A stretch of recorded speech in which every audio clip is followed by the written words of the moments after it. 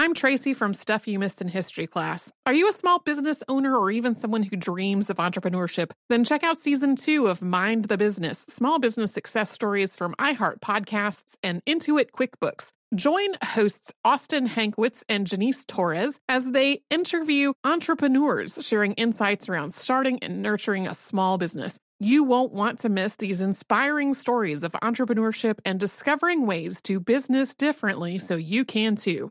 Planning your next trip? Choice Hotels' family of 22 brands has over 7,400 locations and the perfect hotel for any traveler you want to be. Like a Cambria Hotel, serving up locally inspired craft cocktails for all my folks who maybe want to meet up and talk about Mad Royals. Check into a Radisson Hotel with flexible workspaces for you strivers who listen during business travel. Or a Comfort Hotel with free hot breakfast, family-friendly pools, and big spacious rooms for the parents who listen with their kids and need a little retreat. What are you waiting for? Join Choice Privileges and start earning points toward your next stay. Find a stay for any you when you book direct at choicehotels.com, where travels come true. What does every grocery store aisle now have in common? Products that come in paper packaging. And not just the obvious ones like cereal boxes and juice cartons. From beauty products to boxed water, there are more opportunities to go papertarian than ever before. So why should you? Because paper comes from a renewable resource and can be recycled up to 7 times. Simply put, it's the smart choice for the environment. And it turns out the easiest choice for you. Learn more at howlifeunfolds.com/papertarian. When you think about the future, what kind of technology do you envision? Whatever the future holds, artificial intelligence will undoubtedly be at the heart of it all. Join Graham Class as he hosts Season 2 of Technically Speaking, an Intel podcast, and hear from the minds transforming healthcare, retail, entertainment, personal computing, and more with the help of AI. Tune in every other Tuesday and explore the latest technology that's changing our world today and creating a more accessible tomorrow. Listen to Technically Speaking, an Intel podcast on the iHeartRadio app, Apple Podcasts, or wherever you get your podcasts. Today's podcast is brought to you by The Great Courses. We love The Great Courses Plus and want you to discover it too. Like us, you'll get unlimited access to stream an extensive library of engaging video courses on so many topics presented by award-winning professors. New courses are added all the time.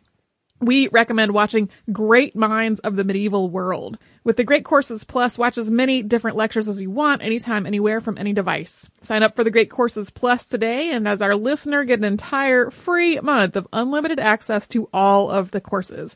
Start your free month today. Go to thegreatcoursesplus.com/stuff. Remember, thegreatcoursesplus.com/stuff.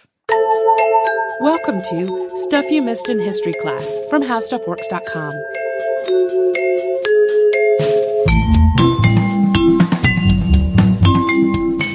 Hello and welcome to the podcast. I'm Holly Fry. And I'm Tracy V. Wilson. And today we are listening to a topic that we have gotten a number of requests for. One of them that sticks in my mind was a request from our listener, Jeff. But basically, the 1830s and the 1840s were a really exciting time for communication. Throughout the world, scientists and inventors were experimenting with telegraphy in some form or another, and the world sort of stood on this threshold of information flow, and once the ability to reach one another through mechanical means started to become a reality, of course, as we know, living in the digital age now, that information flow quickly became a full-on jet, but it really was like a pretty speedy transition even then. But to get to that initial point where things really started to be global, it took almost 2 decades to get a message sent across the Atlantic Ocean by telegraph. That's from the time the idea was adopted as the next logical step for global communication to when they actually got a line completed and working. And this is sort of a story of inspiration and daring, but above all, the real story here is tenacity, as you will see. Our story of the transatlantic cable, unsurprisingly, will start with Samuel Morse, who is credited with the invention of the telegraph. And his original career trajectory, if you're not familiar with it, might surprise you a little bit. I certainly was. So Samuel F.B. Morse was born on April 27th of 1791 to parents Jedediah and Elizabeth Finley Morse. And as a student, both at Phillips Academy and then at Yale College, his performance was pretty middling in all subjects except for art, which he loved. He was not really aspiring to be an engineer or an inventor at this point. He wanted to become a painter when he got out of college. That was not a particularly lucrative career plan. After an apprenticeship to a Boston publisher, it was apparent that art really was the only thing that he was interested in. So his father sent him to England to study at the Royal Academy, where he developed his style in the Romantic tradition. So after studying in England, he returned to Boston in 1815, and he set up a studio there where he continued to paint these large, epic pieces that were really well regarded, but they weren't very lucrative. Everybody loved to look at them and talked about how good they were, but nobody was buying them. So a few years into his art career, he married a woman named Lucretia Walker. This was in 1818. And at this point, he realized he had to make ends meet and provide for his bride, and they were having a family. So he began taking commissions to paint portraits, often traveling to do so. 7 years into the marriage, Lucretia died after giving birth to the couple's third child. And Samuel was away on a painting job when this happened. He was so devastated that he wasn't able to make it home in time for her burial, and this was just the beginning of a series of heartaches for him. His father died the following year, and then his mother passed away a few years after that. So eventually, Morse decided to travel to Europe in 1829 for a 3-year trip that was intended to help him move through his grief. This also proved to be a pivotal move because on the return voyage, once he had done this traveling, he met physician and sometimes inventor and a great potential podcast subject, Charles Thomas Jackson. So according to the story, Jackson and Morse discussed the possibilities of the transmission of messages via electrical current, and Morse came away from this discussion very inspired. After making some quick initial sketches for a machine and then spending several years studying the electric relay work of scientist Joseph Henry, Morse started building a telegraph prototype. As has been the case with many inventions we've talked about in the podcast, Morse's telegraph did not just appear in a vacuum. Not only was he building on the work of others, but there are also numerous other inventors who were working on similar concepts at the time, with all of them basically driven by a goal of improved communication for humankind.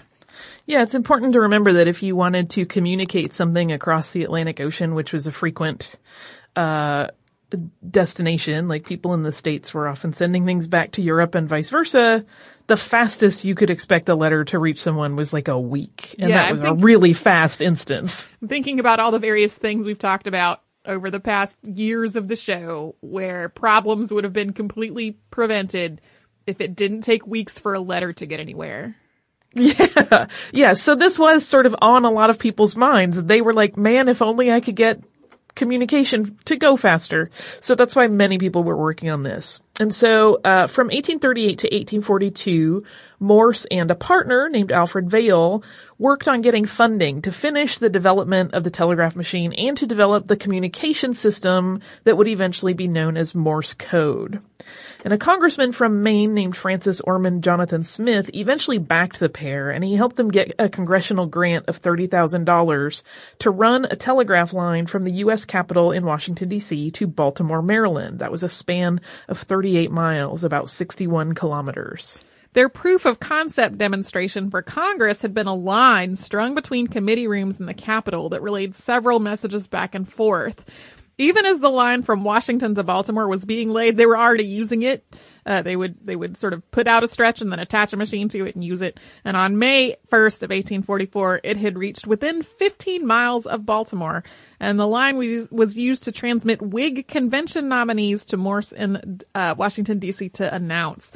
The word via telegraph line got to D.C. more than an hour faster than the train from Baltimore that was carrying the news. Yeah, that was kind of a big moment where people were like, this is viable. This is really going to happen. And on May 24th of 1844, the first telegraph on the newly completed DC-Baltimore line, so there had been some going on before, but the completed line, the first note was sent by Morse, and it read, "What hath God wrought?" Once this message had actually been sent, it led to a period of explosive growth in communications. There were also multiple challenges to his patent on it, which he was granted in 1847, but ultimately he was recognized as the inventor of the telegraph. Yeah, just as with any big invention we've talked about, there were a lot of people who wanted to say, no, I was part of that development. I was an important part of it, including Here's the my gentleman prior that art on this machine. Yeah, including the gentleman that he had talked with while he was returning from Europe, Charles Thomas Jackson. Again, that would be a whole great episode in and of itself. But over the following decade, after they finished that line between the capital and Baltimore, more than 20,000 miles, that's 32,000 kilometers roughly, of telegraph line was laid in the U.S. And in Europe, a similar set of crisscrossing lines were being laid throughout the continent, connecting people like never before. Seriously, I want to make sure people grasp what a huge moment this was. It's kind of like how we went from regular kind of clunky cell phones to smartphones, and sort of everything changed in terms of trying to give a contemporary example. It was that big of a jump. As quickly as telegraph lines were spreading, ideas for new ways to extend and push the technology were also spreading. It wasn't long before the idea of sending telegraphs across large bodies of water took root in the minds of people who were, thinking about advancements. While a so-called Siberian telegraph line was also considered because it would require fewer dips into the water, a transatlantic cable was deemed to be more viable because it would need to travel a shorter distance. Yeah, it also wouldn't have to deal quite so much with cold. But of course, a line across, or more accurately under the water, posed a number of challenges. It had to be strong and resilient, and it had to be insulated. But of course, there were also industrious types who were completely ready and willing to rise to such challenges. But before we start talking about them and the Herculean efforts that were made to install this cable across the Atlantic, let's pause for a moment and have a word from one of our sponsors. Starting your own business can be difficult, but developing your online presence really doesn't have to be. Google and Squarespace have teamed up to give small business owners what they need to succeed online: a custom domain, a business email, and a beautiful website all in one place. With Google and Squarespace, you can stand out, look professional, and increase your team's productivity. When you create your Squarespace business website or online store, you'll receive a free year of business email and professional tools from Google. It's that simple. Visit squarespace.com/Google to start your free trial.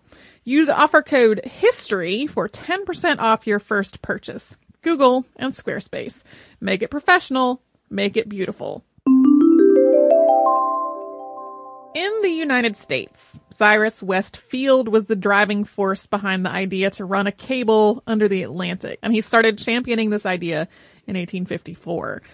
Field was a financier from Stockbridge, Massachusetts, who had made his money in the paper business, which cracks me up a little bit because, that might affect his own financial interests, before putting his efforts into submarine telegraph. And this would not be the first line that was dropped underwater. A link between Great Britain and France was completed at the beginning of the 1850s that went through the English Channel. But this was obviously a far more ambitious thing than any linking line that had existed up to that point. And there were other underwater lines as well, but again, much shorter. Not under the entire ocean. Yeah. Field gathered information from a variety of sources in this whole plan. He spoke extensively with Frederick Newton Gisborne, who had run a line from Nova Scotia to the tip of Newfoundland before his company collapsed. He talked to an oceanographer named Matthew Maury to try to gain insight into issues like currents and the shifting of the seafloor. And he referred to Samuel Morse to make sure that the technical requirements for this line would be adequately addressed. Morse had also run some underwater lines in the New York harbor, so he had some insights into the actual running of submarine cables. Cyrus Field formed the New York, Newfoundland, and London Telegraph Company to manage this venture. But he didn't stay independent. It didn't stay that company. That eventually rolled up under a parent company that he helped form called the Atlantic Telegraph Company. And Field at that point entered into a partnership with 3 British men as they established that firm. That was Charles Bright and then John and Jacob Brett, 2 brothers, and that happened in 1856. The Brett brothers had already run that line that connected Britain and France across the English Channel under the umbrella of the General Oceanic and Submarine Telegraph Company, so they had some pretty good experience to start with. The partnership began with 350,000 British pounds in capital. Field's own money made up about a quarter of that startup capital, and then the company was able to get a charter to run an insulated line of cable across the Atlantic. The British government also paid an annual subsidy to the project of £1,400 per year. So first, the cable that they needed had to be manufactured, and that was a process which basically took the entire first half of 1857. It was made by two different companies, Glass Elliott and Company of Greenwich and R.S. Newell and Company of Liverpool. And this cable was made using 7 22-gauge copper wires which were twisted together, and then they were coated with latex. And that latex-shrouded line was then wrapped in tarred hemp, and then that was coated with an iron wire casing that was made from 18 strands of wire, each made with 7 charcoal annealed iron wires that were 22 gauge. So it was a lot of wrapped and coiled wire making up one big cable. The cable, once it was all assembled, was approximately 3/4 of an inch in diameter, and a mile of cable required 133 miles of wire to make it. It weighed about a ton per mile of length. Yeah, that is not light business. And in the meantime, the Atlantic Telegraph Company, while that cable was being made, had been drumming up aid from both the U.S. and British navies for this project. So the U.S. Navy had already compiled a survey of the Atlantic Ocean between Newfoundland and Ireland that identified the most suitable route for the cable to sit. And once the cable was completed in the two locations by those two companies, it was placed aboard 2 ships. The Niagara from the U.S. collected the cable that had been manufactured in Liverpool, and the HMS Agamemnon of Great Britain took on the cable that had been manufactured in Greenwich. The initial run set out from the most westerly point of Ireland the first week of August 1857, after the European end of the cable was brought ashore. First, the Niagara would lay down its cargo of cable, which would take it to the mid-Atlantic, and then the cable aboard the Agamemnon would be spliced to that and would be dropped for the rest of the distance to North America. And things went pretty well for almost a week. But after 6 days, there was an error handling the braking mechanism that controlled the cable's speed of descent into the water. So the line snapped less than 400 miles, or about 644 kilometers into the trip. And they tried with, grappling mechanisms to try to grab it again, but they just could not. So the Niagara and the Agamemnon returned to port. Additional cable had to be made up for the lengths of line that were lost to the bottom of the sea. The second attempt started with the same 2 vessels, but this time, instead of both setting out in the same direction, they met in the mid-Atlantic and then spliced the ends of the cables from each ship together, and then the ships set out in separate directions, like some kind of math problem. Unsurprisingly to me, the line broke almost as soon as the 2 ships started moving. That just seems like the worst possible plan. Well, that's eventually how it happens, so don't get too judgy. I'm just saying, it seems like this is rife. It seems like a big gamble. Yeah. But they had done some testing in smaller bodies of water while they were having that extra cable made, and it seemed like this was probably going to work. So a third attempt was started right away, again, beginning with a join of the 2 lines before each of the ships set out. And with only 40 miles, about 64 kilometers of cable in place, there was yet another snap.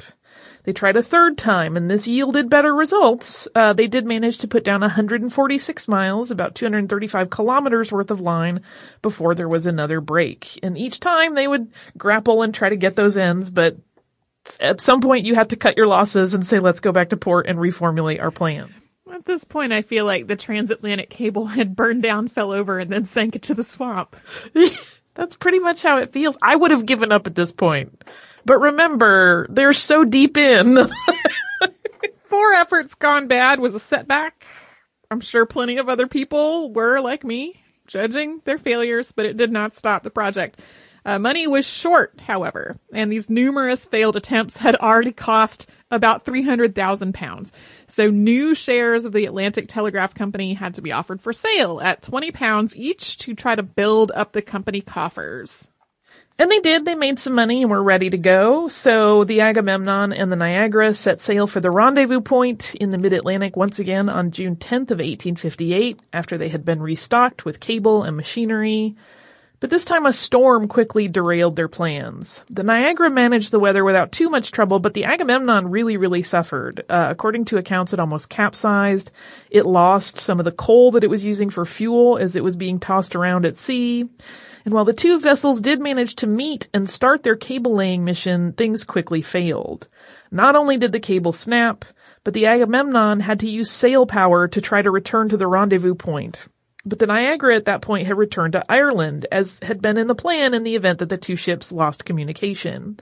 So eventually the Agamemnon also made it back to port on July 12th, and the next 2 weeks were spent repairing and restocking and resetting the ships.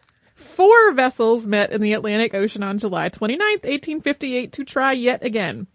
The ships were the Agamemnon, the Valorous, the Niagara, and the Gorgon. With the Agamemnon and the Valorous aimed at Ireland, and the Niagara and the Gorgon headed toward Trinity Bay, Newfoundland, the 4 vessels started laying cable. And this time they managed to connect the line, shore to shore, all the way across the Atlantic. So apparently they just needed 2 more ships additionally. Well, I think those may have even been on a prior attempt, but I wasn't clear on that in my research. They're kind of left out of a lot of the talk because they were kind of just support vessels at that point. They were still doing basically the same plan with 2 ships running line, and then they had some support in case, I presume. But they did manage to get it stretched across, and that cable was completed on August 5th. When the Agamemnon reached Ireland, that was 1 day after the Niagara had brought the North American end of the cable to Trinity Bay. And all told at this point, the line ran more than 2,000 miles, that's about 3,200 kilometers, across the ocean floor. And once it was connected to the local telegraph stations, it worked. On August 16th, 1858, the first telegraph cable to cross the Atlantic was sent, and it read, Directors of Atlantic Telegraph Company, Great Britain, to Directors in America. Europe and America are united by telegraph. Glory to God in the highest, on earth, peace and goodwill towards men. And then that same message was relayed back across the Atlantic to confirm that the line was working in both directions. Success! For right now, we're going to revel in this success for just a moment. And while we do, we're going to have a quick word from one of our sponsors. I made some really delicious beef skewers the other night for dinner. We had those. They were so good. They were really good. And I love it because it's getting to be a thing where when we cook Blue Apron, I'm really doing the cooking, but Brian stands in the kitchen and reads me news from his iPad, which is actually perfect. I get my news aggregated and we get a delicious meal. So for less than $10 per meal, you too can enjoy Blue Apron's delivered seasonal recipes along with pre-portioned ingredients to make delicious home-cooked meals. Blue Apron knows that when you cook with incredible ingredients, you make incredible meals. So they set really high quality standards for their community of suppliers, family-run farms, fisheries, and ranchers. So whether you're having something like ramen noodles or those delicious beef skewers, Blue Apron is bringing you the best. You're going to get new recipes every single week. They don't repeat within any given year. You can choose your meals from a variety of recipes, or you let Blue Apron's culinary team surprise you, which is what I do, and I have never been let down. You can customize your recipes each week based on your preference. You can choose delivery options to fit your need. There's no weekly commitment. You just get the deliveries you want when you want them. Each meal will give you a step-by-step, easy-to-follow recipe card, pre-portioned ingredients. You're usually eating dinner within 45 minutes, and it's amazing every time. So check out this week's menu. Get your first 3 meals free with free shipping by going to blueapron.com/history. For November, they have some beautiful stuff lined up, including one that's like a spicy lotus root and purple carrot stir fry that I cannot wait to get my hands on. Again, you're going to love how good it feels, how good it tastes, the incredible home-cooked meals that you make with Blue Apron. So do not wait. That is blueapron.com/history. Blue Apron, it's just a better way to cook. So, after that initial success, Queen Victoria and President James Buchanan were then able to trade messages on this newly laid line. And the British monarch cabled on August 17th the following message. The Queen desires to congratulate the President upon the successful completion of this great international work in which the Queen has taken the greatest interest. The Queen is convinced that the President will join her in fervently hoping that the electric cable which now connects Great Britain with the United States will provide an additional link between the two nations whose friendship is founded upon their common interest and reciprocal esteem. The Queen has much pleasure in thus directly communicating with the President and in renewing to him her best wishes for the prosperity of the United States. Buchanan replied, "The President cordially reciprocates the congratulations of Her Majesty the Queen on the success of this great international enterprise accomplished by the science, skill, and indomitable energy of the two countries. It is a triumph more glorious because far more useful to mankind than ever won by conqueror on the field of battle. May the Atlantic Telegraph under the blessing of heaven prove to be a bond of perpetual peace and friendship between the kindred nations and an instrument designed by divine providence to diffuse religion, civilization, liberty, and law throughout the world. In this view, we will not all the nations of Christendom spontaneously unite in the declaration that it shall be forever neutral, and that its communications shall be held sacred in passing to the place of their destination, even in the midst of hostilities." So you may have noticed these are wordy telegrams. They're real wordy. They're talky-talky. And apparently they were quite vexing to the telegraph operators. And because of the lengthy nature of these messages, they each took more than 17 hours to transmit. Don't talk so much, you guys. Like, I get it. You want to convey a lot of stuff. Transmission received. Stop. Line works. Stop. Congratulations. This is awesome. Stop. This excitement was really fleeting because the line had problems almost immediately. There are two primary reasons that were discussed for the failure. One was that the cable just was not strong enough, and the initial messages had been sent with too high a voltage that taxed the line. So in addition to being so long, they were also damaging. As for the voltage, this was largely due to the fact that operators on either side of the Atlantic were fiddling with the settings, trying to figure out how to optimize the signal, but neither knew what the person on the other end was doing. As for the weakness of the cable, there were some claims that one of the cable manufacturers had left a section of the cable outside in the hot sun before it was delivered to the ships, and that some of the latex had melted and ruined the insulation. Yeah, so it could also have been a combination of those things. It could also have just been, this is difficult. In my head, there's a little cartoon where like a crab or a lobster just walks up and kind of gnaws on it. And I know it's made to not let that happen, but the cartoon is very cute. I was thinking a shark because I've seen Jaws. So the first transatlantic telegraph line was unfortunately completely dead within just a few weeks. It finally went silent on September 18th of 1858. But even with that failure, some really impressive work had been done in the time that the cable was functional.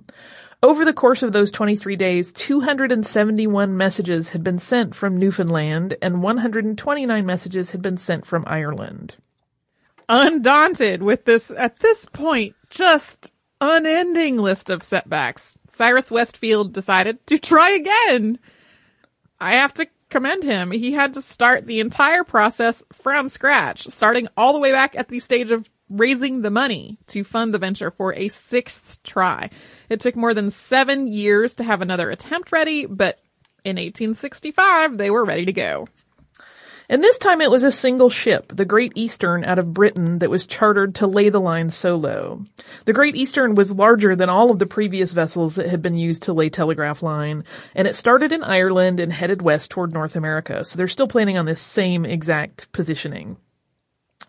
And at about the 1,200 mile, that's 1931 kilometer mark, it happened again. The thing that keeps happening in all of these failed attempts, the cable snapped. So at this point, every effort was made to recover the dropped end of the line, because at that point, they're already more than halfway there. But eventually, they had to abandon it for the time being, and the Great Eastern returned to port. More cable had to be made before another attempt could be mounted, but finally the Great Eastern was loaded with enough cable to cross the ocean, as well as additional cable to splice the lost end if it could be found, and complete a second line. Okay, brace. Because this 1866 voyage and laying of the line was shockingly smooth. It went just fine. The end of the cable, which connected Newfoundland to Ireland, reached a fishing village named Heart's Content on the North American coast on July 27th of 1866. If I had been the person at the helm of that ship, and also everyone else working on the entire thing, I would have been like, am I awake right now? Yeah, I feel like I would have held my breath for like a month at a time as I crossed the ocean. So this time the first message to be sent was, quote, a treaty of peace has been signed between Austria and Prussia. It's a whole lot shorter. Queen Victoria also sent a message to President Andrew Johnson saying the Queen congratulates the President on the successful completion of an undertaking which she hopes may serve as an additional bond of union between the United States and England. So a lot more concise than previously. Yeah, which is kind of funny because this line was a little bit better and stronger, and it probably could have handled those longer messages much more effectively, but lesson learned. So this was the first permanent line across the ocean, and buoyed by the success of that first line, the Great Eastern did head back to find the lost line from its earlier mission, and they did manage to locate it, even though it had sunk 16,000 feet. That's about 4,877 meters to the ocean floor. And that line was grappled, pulled up, and it was spliced, and a backup line was also successfully completed on September 8th. Also amazing. The telegraph cable was made available to customers right away, but it was really a service for the incredibly wealthy. To send a transatlantic telegraph cost $1 per letter, payable in gold. That would be a lot today. $1 a letter. So in 1866, that was an incredible amount of money. Yeah, that was like mind-blowingly costly. But keep in mind that like part of what was driving all of these attempts, one, it's like the sort of humankind, like let's all communicate with each other, global village ideal, but it was also a business venture. So part of what gave them that tenacity, I think, was that they were all in and they were like, if we ever want to make money off this thing, if we ever want to make our money back, we got to finish it. And that's going to be really expensive. But they did go into business and did quite well. More undersea lines were laid in the 2 decades following that first permanent cable, with an estimated 107,000 miles, that's 172,000 kilometers, of cable along the bottoms of the world's oceans by the late 1880s. So just 20 years later, it was everywhere. And the lifespan of those first 2 cables was not especially long. I mean, it was a lot longer than that first successful attempt. One of them failed in 1872 and the other in 1877. So one lasted for 6 years and the other for 11. But by that point, this failure was no longer an issue because there was a lot of redundancy in the system by that point, thanks to other faster cables that were running along the same lines. So, global communication network basically established. I mean, there were lots of other places that needed to be connected, but there was no longer an ocean that needed to be crossed. Yeah, I mean, they were connecting across oceans pretty much all over the place, which is pretty amazing. And those lines were used for a long time. It really wasn't until, into the 1900s when there were viable other options. So, very cool. Tracy, I have a lot of listener mail, and some of it is delightful. So, brace, because we got some really good gifts. I'm going to be frank. They're gifts that I will freak out about more than you. Okay. But they're really good. But first, I'm going to do a postcard, which is from our listener, Valerie. She sent us a beautiful postcard of the Pietà. And she says, Dear Tracy and Holly, my husband and I are visiting Rome for the first time. And we had an amazing visit to the St. Peter's Basilica. Our tour guide told us a snippet about the man who took a hammer to Michelangelo's Pietà. But thanks to your podcast, I was able to share with my husband much, much more about that incident. Thank you so much, Valerie. This is beautiful. It's always like the key to my heart is to send me an art postcard. The next piece of mail, I have to reach across the table to get it, that we have is from our listener, Jim, and it is very dear. And it's to me. So it says, Dear Holly, from your podcast, I know you're an ardent Victoriophile, as am I. So you may already have this book, but I'm hoping not, and that it's new to you. I love history, and I love family history. What better way to enjoy both than to learn about Queen Victoria and her many descendants? If you do have this book already, please just pass it along. I'll renew my request for a podcast on Princess Louise. That's probably going to happen before too long. She was the daughter of Queen Victoria. And he says, I so enjoy the podcast you and Tracy do. Keep up the good work, Jim. And it's this beautiful book about Queen Victoria's family told through photographs. And it's amazing. Oh, nice. And I did not already have it. I have seen it before at the library, but I did not have a personal copy. So this is going to be very, very treasured. Thank you so much, Jim. I can't even tell you how much I love this. And your wish is probably going to come true because your topic is on my short list. Okay, our next one is also amazing. Here's the downside. I cannot make out the listener's name, but it came from France, and I am in love with it. So, this reads, "Hello ladies, I've been listening to your podcast for a few months now, first working my way through the archives and now being a subscriber. Wanting to thank you for many hours of enjoyment, and knowing Holly is a vintage fashion lover, I thought you might like these. It's not Victorian, I know, but close, and don't you love the drawings? I'm also adding a couple of postcards from the Museum of Decorative Arts. Thanks again and enjoy." Oh my goodness. So Tracy, here's what came in the mail. There are things you will recognize because we saw them when we visited FIT in New York and went to their archives. What? Original copies of La Mode Illustrée from 1900 and 1902. That's amazing. So if anybody saw me sort of choked up and weeping at my desk this morning, it was me opening this parcel. Oh my goodness, it's amazing. I'm almost scared to touch them. I don't want my oils from my fingers to degrade them. They're in quite good shape, but I want to look at everything. They're really, really beautiful. That's awesome. Holy Moses. So I feel bad that I do not know your name to thank you by name, but please feel free to shoot us an email and let me know what your name is so I can thank you properly. And there are also, as mentioned, 2 beautiful postcards. One is a gorgeous robe from the 1800s with the Watteau pleats down the back. And another is a gentleman's coat. Oh my goodness. So generous and so kind to all of our listeners. Those were some really amazing gifts to come into this morning. Thank you, thank you, thank you, thank you, thank you. If you would like to write to us, you can do so at historypodcast@howstuffworks.com. You can also find us across the spectrum of social media as at Missed in History. So we're on Twitter at Missed in History, Facebook.com/Missed in History, Pinterest.com/MissedInHistory, MissedInHistory.tumblr.com, and on Instagram at Missed in History, where I will hopefully get my act together and have some decent pictures of these delightful gifts that have come our way. If you would like to go to our parent site to do some research, you can do that. You can type in whatever your heart desires at howstuffworks.com in the search bar, and you're going to get a plethora of content to explore and enjoy.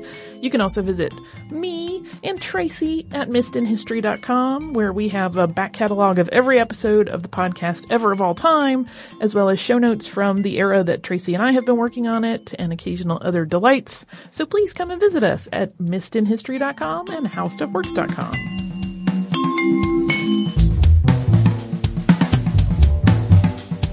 For more on this and thousands of other topics, visit HowStuffWorks.com.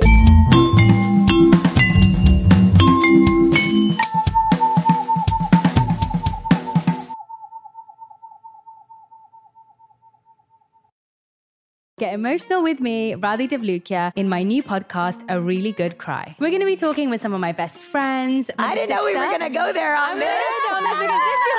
People that I admire. When we say listen to your body, really tune into what's going on. Authors of books that have changed my life. Now you're talking about sympathy, which is different than empathy, right? Never forget, it's okay to cry as long as you make it a really good one. Listen to A Really Good Cry with Radhi Devlukia on the iHeartRadio app, Apple Podcasts, or wherever you get your podcasts. What up? I am Dramos, host of the Life as a Gringo podcast. This is a show for the No Sabo kids, the 200%ers. Here we celebrate your otherness and embrace living in the gray area. Every Tuesday, I'll be bringing you conversations around personal growth, issues affecting the Latin community, and much more. Then, every Thursday, I'll be tackling trending stories and current events from our community. Listen to Life as a Gringo on the iHeartRadio app, Apple Podcasts, or wherever you get your podcasts. Welcome to Season 9 of Next Question with me, Katie Couric. I've got some big news to share with you in our season premiere featuring the one and only Kris Jenner. Oh my gosh, congratulations. That is very, very exciting. And that's just the beginning. We'll also be joined by podcast host Jay Shetty, Hillary Clinton, Renee Fleming, Liz Cheney, and many more. So come on in, take a break from the incessant negativity for a weekly dose of fascinating conversations. Some of them, I promise, will actually put you in a good mood. Listen to Next Question with me, Katie Couric, on the iHeartRadio app, Apple Podcasts, or wherever you get your podcasts. I'm Johnny B. Good, the host of the podcast Creating a Con, the story of Bitcoin. This podcast dives deep into the story of Ray Trapani and his company Centratech. I'll explore how three 20-somethings built a company out of lies, deceit, and greed. I've been saying since a very young age that I was going to be a millionaire. If someone's like, oh, what's your best way of making money? I'm like, oh, we should start some sort of scheme. Listen to Creating a Con, the story of Bitcon, on the iHeartRadio app, Apple Podcasts, or wherever you get your podcasts.